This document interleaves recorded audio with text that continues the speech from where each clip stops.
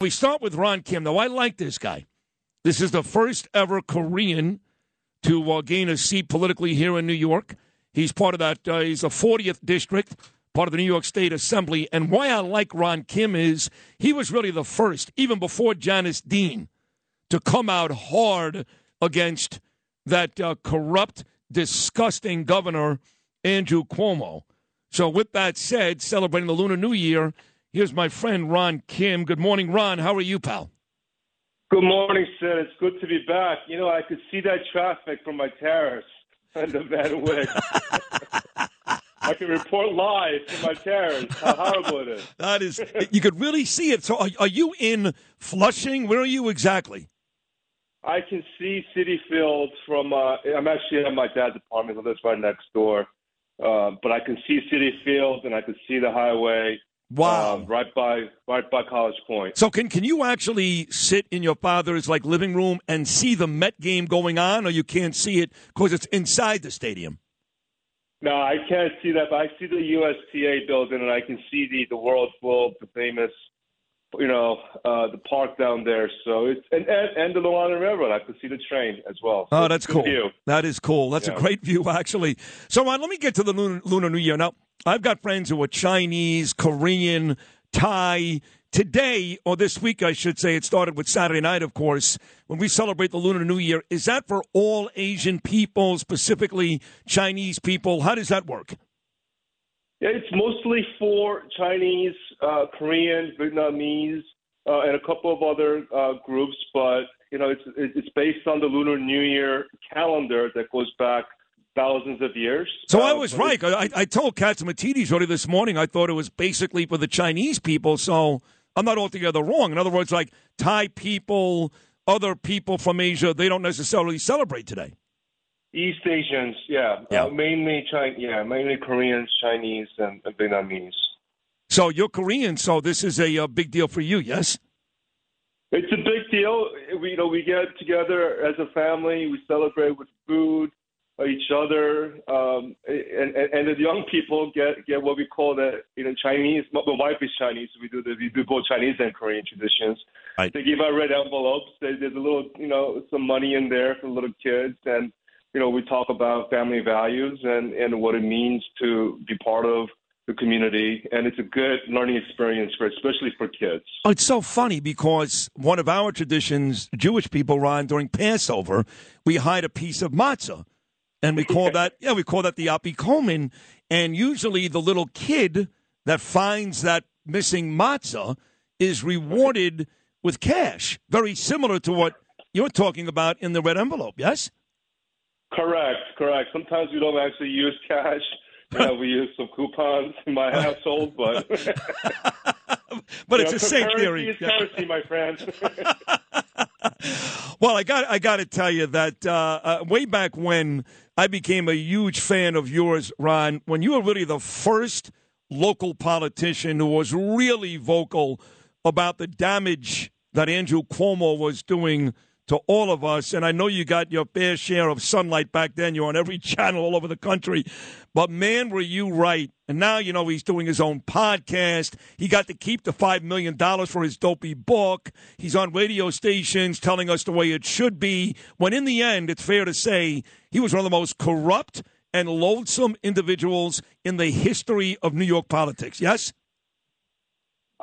This isn't anything personal against Andrew Cuomo. Sid, I always said, this was about my constituents, the older Americans, older New Yorkers that I was tasked to protect, and he failed them. And most people don't notice, when the COVID started, I was one of the first lawmakers going against progressives who warned me not to trust Cuomo, that, hey, let's give him a shot.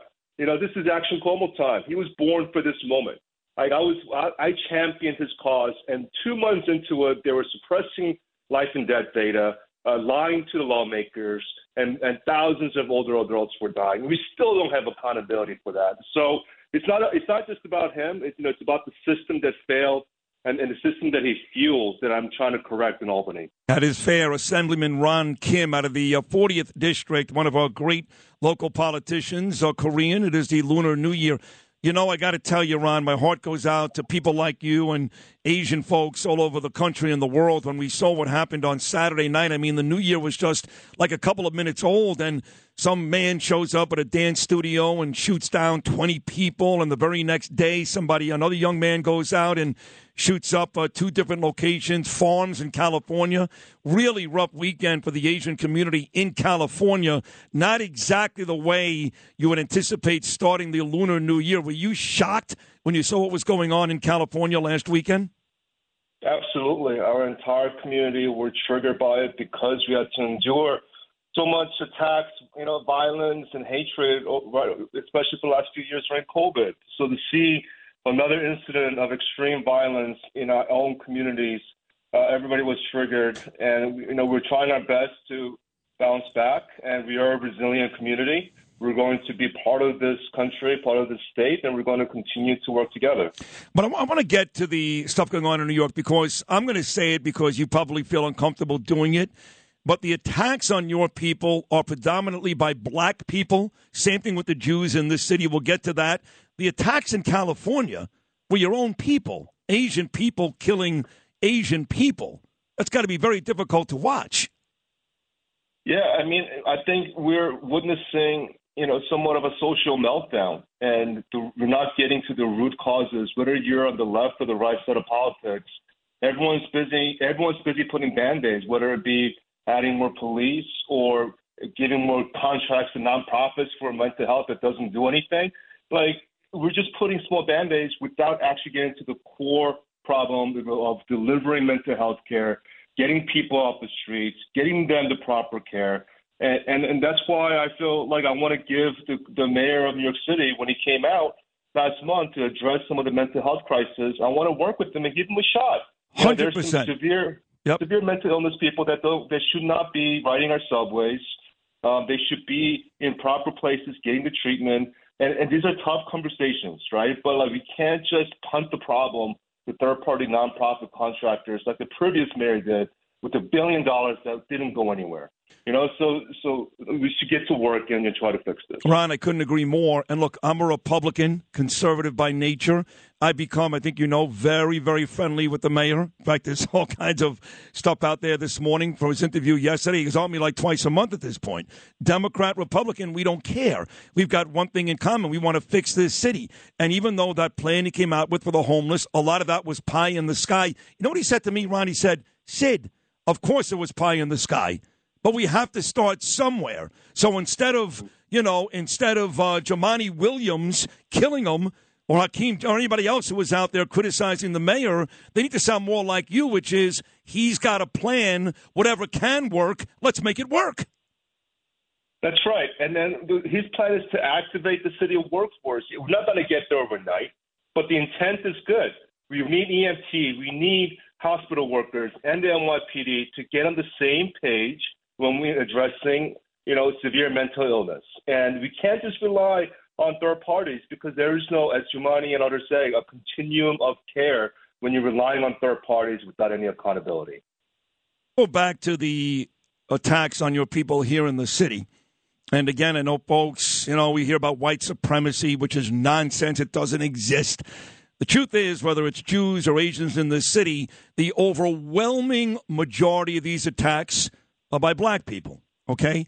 So my question to you is, why? What is it about your community? Maybe it's because you work hard. Maybe it's because you're successful people. I don't know. Same thing with the Jewish people. What is it about your community that you become the hunted, specifically, Ron Kim, by African Americans? We've seen glimpses of some of the tensions over the years, including in City Hall, hearings when people who are testifying are directly calling on Asian Americans in government offices. This was a recent hearing when they went after an Asian American. It's because, there is a continuous lack of proper investment for decades that ends this game of scarcity between communities like blacks and Asians and Hispanics. And we're at the back end of this tale. And when people are feeling hopeless and people have no jobs, they're out of schools, they come out and they target the easiest targets they can find. And unfortunately, most times these Asian American seniors or women or students on subways, and that's what's happening. So we can hold individuals accountable, which is what we're trying our best to make sure that if you're hitting or attacking agents, we're going to hold you to account. But we need to also work together, both Republicans and Democrats, to get to the core problem of where the violence is coming from, which is, always about education and jobs. And that's going to take some time, Sid. It's not going to happen overnight, but it will take some time. But we need to put the investment now to make sure that we're not recycling this violence. This is the great Assemblyman Ron Kim, 40th District, all those great parts of Queens, including my team, the New York Mets. They're home in Flushing, and Ron is one of my favorite local politicians celebrating the Lunar New Year. Ron, we keep hearing about how America is lagging behind math and science, our kids not getting it done. And, I guess when you're on those, Xbox or, you're I don't know, creating TikTok videos or whatever my kids do, our kids do in America, they're not spending time reading, writing, doing arithmetic, those types of things. And your community seems to excel at that. Give me your personal experience. When you were a kid, your parents, were your friends out doing all those kinds of things and you were home doing math homework? Is it really that simple? I was a bit different. I'm the only child of a Korean dad who was an ex-Marine. He was a Vietnam dad who was all about sports. And I grew up in a sports household. Like, he put me in roller skates the moment I started walking to build my leg strength up. I ended up playing 10 years of football. I was third in the state in wrestling. So my dad cared more about me coming back with how many touchdowns I had than an A-plus paper. No kidding. Where did you play football? I'm curious. I played at Riverdale High School and Country Day School, and then I went to Hamilton College in upstate New York. Cool. So you're that focused on sports, but the community at large, it is about homework and math and science and doing your work rather than spending time on video games. Yeah, I mean, there is a strong tiger parenting layer in the Asian community that focuses on education from a very young age, and holding kids accountable. And we are changing and improving. It's not just rote, memorization anymore. I think Asian parents are understanding you can't just force your kids to memorize this test. So they're focused on purpose learning and making sure that kids stay curious, doing all the things that America is good at, which is fostering curiosity and finding purpose and passion for our kids. And I think that's the bridge that we need to work together to get toward collectively. And that's how we beat other countries. Other countries can't replicate that model, teaching tenacity, pursuing your passion, finding a purpose.